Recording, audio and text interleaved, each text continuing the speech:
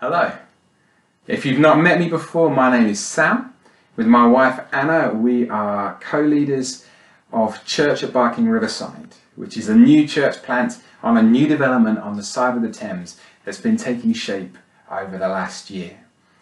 And it's a real privilege to be able to be part of this online worship with you today. Let's pray just as we start. Father God, I thank you for your love. And I thank you for the presence of your Holy Spirit. Whether we're sitting in peace and quiet or surrounded by distraction and noise, I pray, Holy Spirit, would you in this time show us more of Jesus and change us as we look at him. In Jesus' name, amen. We're going to look at this incredible story about Jesus encountering Zacchaeus. And as we do, this is a really familiar story. And it's a story that I think sometimes we dumb down a bit. Maybe because of our familiarity. Maybe because we take it in a slightly comedy way. We think of Zacchaeus being a bit too small to look over the crowd, and so this rich, dignified man scrambles up a tree to see Jesus. And sometimes I think we dumb it down slightly. Sometimes we keep it as a nice story that shows something of the goodness of Jesus, because we know that Zacchaeus didn't have any friends. He was ostracized and disliked. But Jesus comes specifically to him, picks him out of a crowd and says, Zacchaeus, I want to eat with you today. And in one sense, it is an amazing story. Jesus befriends the friendless. But there is so much more going on here, because you see, if we can read this story and just have a nice fuzzy feeling about the kindness of Jesus, we only see a tiny part of it. Because at the time, this story and this encounter would have been deeply, deeply offensive and incredibly provocative. But in being so, it was also incredibly powerful. And if we dig into that offense and provocation, we actually see something of the passion and the power of Jesus that I think we really, really need right now. When I've been praying and thinking about what it is God wants to say to us, wanted me to share, the phrase that keeps coming back is this: don't underestimate the power of looking Jesus in the face. Don't underestimate the power of that. Right now we're in a really difficult time. Lockdown has been going on for months. And even as it's easing, some of that easing raises up in us anxiety, because now we become less sure about what we can and can't do, and we know that people are doing things in different ways, and some of us are really nervous, some of us are just fed up with it, and we're trying to navigate this unknown, but also we know that we are facing long-term impact, some of which many of us will be feeling incredibly personally.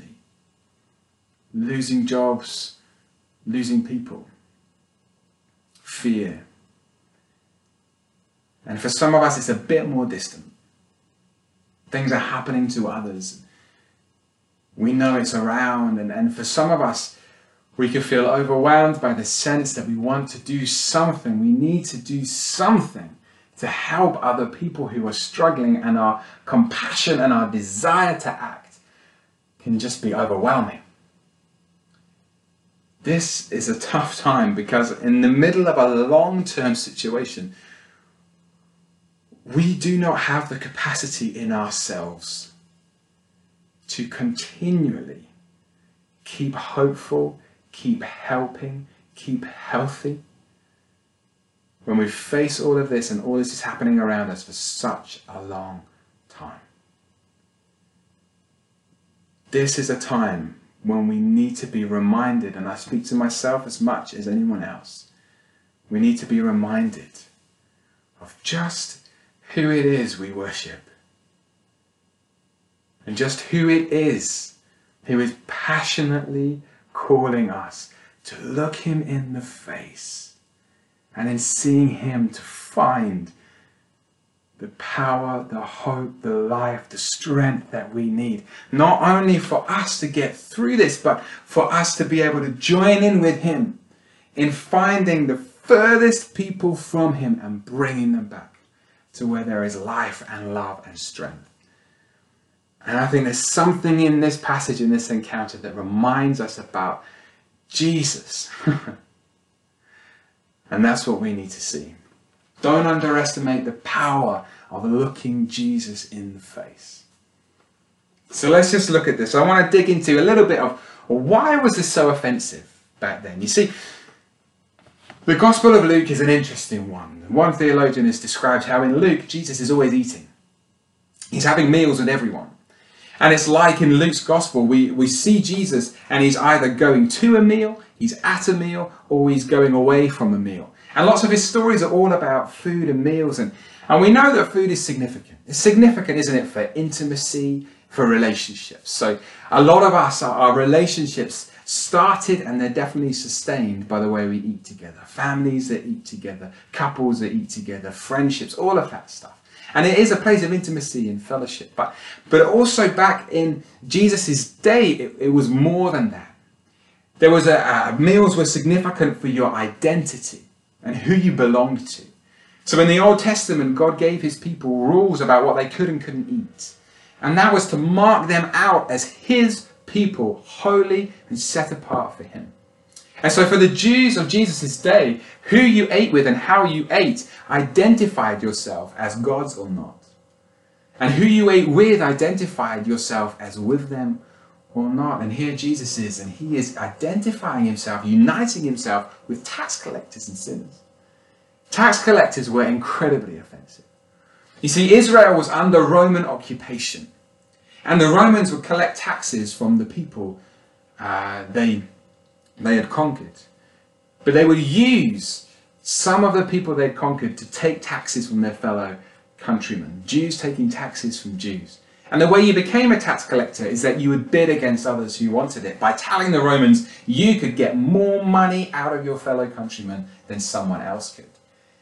And then, to get rich yourself, you would take even more than the Romans wanted so you could line your own pockets. That's what Zacchaeus was doing. That's what tax collectors Jesus kept on eating with were doing. But Zacchaeus was a chief one. But more than that, for Pharisees and the religiously minded, there was a bigger issue. Because it wasn't just about Israel versus Rome. It was about God versus Rome. Because for Pharisees, it was God who was going to set them free, not the Israelite army. It was going to be God. If they were pure enough and prayed enough, God would move. And so to be a tax collector meant that you not only were rejecting your nation, but you were rejecting your God in favor of Rome, and then extorting your fellow countrymen. And then Jesus comes, claiming to be a teacher, to tell people about God, to be the Son of God, and doing these miracles, but then eating and uniting and identifying himself with the worst of the worst. Deeply offensive. But more than that, Jesus had a go at the Pharisees. You see, Pharisaism, it was a lay movement of purity. They looked at the Old Testament laws and rules of purity for the priests and for the temple, around ritual washing before you ate and the things that you ate and a host of different things. And then they said, right, let's apply that to everyone. Let's all try to be as holy as the priests in the temple. In one sense, for Pharisees, their table at home became a representation of the altar at the temple. And they tried to reenact the ritual washings that would happen for the priests before they went to the altar. And Jesus comes to them and he has a go at them. Because one of the problems wasn't just that they ostracized tax collectors and non-Jews and sinners, but they ostracized the poor. You had to have quite a bit of money and quite a bit of time to be able to adhere to all of these different rules and washings before you ate. So Jesus says to them, you guys, you're like whitewashed tombs. You look great on the outside, but you're dead inside. He was deeply offensive. And so when he comes now to this chief tax collector and wants to eat with him, the crowd can't believe it. But we got to see what it is that Jesus wanted the Pharisees, wanted people to recognize, what he was trying to show them. First of all, they had totally lost sight of the passionate heart of God for the lost and the least.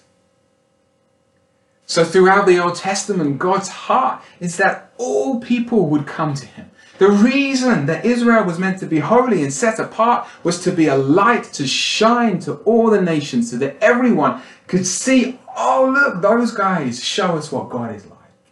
To draw people back to him. That was his heart all along. And throughout the Old Testament, he is passionate about justice for the poor and the orphan and the widow. And the Pharisees are missing all that.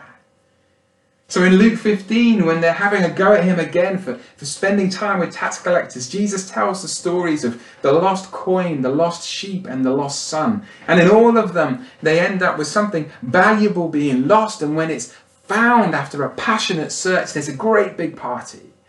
And the lost son is one that we know really well, isn't it? Sometimes we call it the prodigal son. That youngest son wanted his inheritance, basically saying, Dad, I wish you were dead so I could have your money. And then he wastes it in the worst possible way, comes back saying, I'm not worthy to be a son, but only to be a slave. And the father doesn't even listen to his apology, but races to him, embraces him, establishes him back as son, says, you were dead, now you're alive, you were lost, now you're found, and throws a party. That is the passionate heart of God. And so at the end of this passage, this encounter with Zacchaeus, when all the crowd have said to him, what are you doing? Jesus says, the Son of Man came to seek and save the lost. And that is such an important thing for us to remember, this passion in Jesus for the lost and the least, partly for ourselves right now. For many of us, if we're honest, at this moment now, we've used our reserves. And in our tiredness, in the pressure, in the disappointment and the anxiety, in maybe our loss, significant loss, we have this tape playing about how rubbish we are and how far from God and how hopeless it is. And you need to hear that Jesus is passionate about seeking you. One of the things I love about this story with Zacchaeus, one of the reasons it's a bit of a climax of these different encounters is partly because Zacchaeus represents an extreme version of the tax collector, the blind, the wealthy man that Jesus has encountered before, but also because we see something slightly different in Jesus. You see, the blind man shouted and shouted for Jesus to come over to him. The leper approached Jesus. The rich young ruler approached Jesus. But Jesus goes to Zacchaeus. Yeah, Zacchaeus was hungry enough to climb up that tree, but he was still at a distance. But Jesus, surrounded by a crowd, walks right to his tree, looks him in the face, speaks out his name, and do you hear the urgency in his words? Zacchaeus, come down immediately. I must eat at your house today. There is passionate urgency. Why? This guy is the furthest from Jesus. So Jesus is passionately pursuing him. The further you are, the more hungry you are, the more broken, the more weak, the more need you have, the more passionate Jesus pursues you and longs to eat with you. But then the Pharisees had missed something else. They missed the heart of God, his passion for the poor. They missed something else. They missed that God had come. Who is Jesus? Whose face did Zacchaeus look at? Not a good teacher. That's what the rich young ruler says. He comes to Jesus and says, good teacher, what must I do to inherit eternal life? And Jesus says to him, why do you call me good? No one is good except God alone. Jesus wanted him to realize that he was talking to God, not just a teacher. And it's interesting that this is in Jericho. Jericho is the place, back in the Old Testament, when Joshua And the Israelites first crossed the Jordan, about to take the promised land. Before they have their first victory at Jericho, Joshua encounters the angel of the Lord. And he says to the angel, whose side are you on? Our side or someone else's? And the angel says, no one. I am the captain of the Lord's army. It was a manifestation of God encountering Joshua, saying, don't you try and put me on sides. I'm God. You don't attach me to your team. You don't connect me to your philosophy.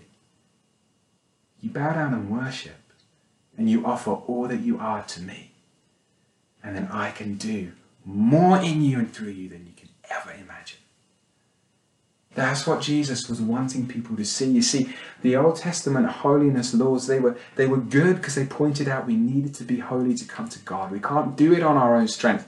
But they always promised that a time was coming when God would transform, change hearts of stone to hearts of flesh, write laws that were on tablets into our hearts and minds, transform us by his presence. And now Jesus is here, and when he touches the leper, he doesn't catch leprosy. He doesn't get made unclean. No, the leper catches holiness and healing from him. And Jesus is trying to say, Pharisees, don't you see? Maybe what you were doing would have been an extreme version a long time ago, but made some sense. But no, now Jesus, I'm here. Now God is here. This is the time we pursue the least and the lost, the most broken, the furthest away, because now I'm here to set them free and bring them home. But you've got to see that I'm God. And so Jesus passionately calls Zacchaeus down. And then Zacchaeus, more than the rich young ruler, more than the Pharisees, more than the crowd, Zacchaeus realizes whose face he is looking at. He sees that this is Jesus. And so when the crowd are getting angry and grumbling, Zacchaeus stands up and he says, look, Lord. Jesus, not look, teacher, not look, rabbi. Look, Lord. Right now, I give away half my possessions, and if I've defrauded anyone of anything, I pay them back 4 times as much. Exactly the challenge made to the rich young ruler who had been adhering all the rules, but he couldn't do it. Now Zacchaeus has seen that Jesus is Lord, that he's God, and it transforms something in him. So suddenly he gives away what he was hanging on to. And in doing that, Jesus says, see, this day salvation has come to this house. You know, many of us, for ourselves, we are praying for salvation. For something to save us and change the situation and make it okay. Let me ask you, what are you relying on? How would you finish this sentence? It will be okay when? When what? What needs to happen for everything to be okay? When the virus goes away? When you've got job security? When your relationships are restored? When you're feeling healthy? What needs to happen? If the answer to that is not, it will be okay when I see Jesus and he meets with me. If that's not our answer, then we are looking for something that we are hoping we or someone else can do for us. And if it's not Jesus, it won't work. And we can't rely on it. But the incredible promise is this. If it is Jesus, as much as you are longing for him, he is passionately pursuing you. And he is longing to meet with you. So meet with him. And in that place, he can transform us. Pour in hope and life and grace and identity and all that we need for this moment right now. But there's more. What are our neighbors? What are our community? What are people in households right across this nation and others longing for and trusting in to save them? Because Jesus is their Savior too. Passionate about them too. And he is pursuing them. And if we will come to him and look him in the face and allow him to change us, in that place he will change who we are and draw us into his searching and seeking them too. It's an incredible promise, but the challenge is that we come to him with our need and our sense of lack and our desire for him to do something. And what he requires of us is our submitting all that we have to him. In one sense, when we see him for who he is, rather than saying, can you do that, can you do this, can you do the other, God? We say, Jesus, have it all. It's not much, it's messed up, it's pretty dirty, but this is what I've got and who I am. And you can have it to do what you want. I long to see us as the church meeting needs and reaching out. I long to see us as the church be a voice of hope. But all of that is the fruit of us as the church fixing our eyes on the face of Jesus. If you do one thing in response to this talk, I would ask you, fix your eyes on Jesus' face. And that might look like different things. That might mean going to scripture and reading scripture. It might mean getting away in your room on your own. It might mean walking out in nature somewhere. It might mean just putting worship on and worshiping away, whatever it is. You know, maybe think if you've not encountered God for quite a while, maybe think, when was the last time I encountered him? And just do that again. It's as good a place as any to start. But we've got to be a people who prioritize encountering Jesus and looking him in the face, now more than ever, and let everything else flow from there. I'm not saying it's easy, but I will say that he is God and he will move. So let's meet with him. Amen.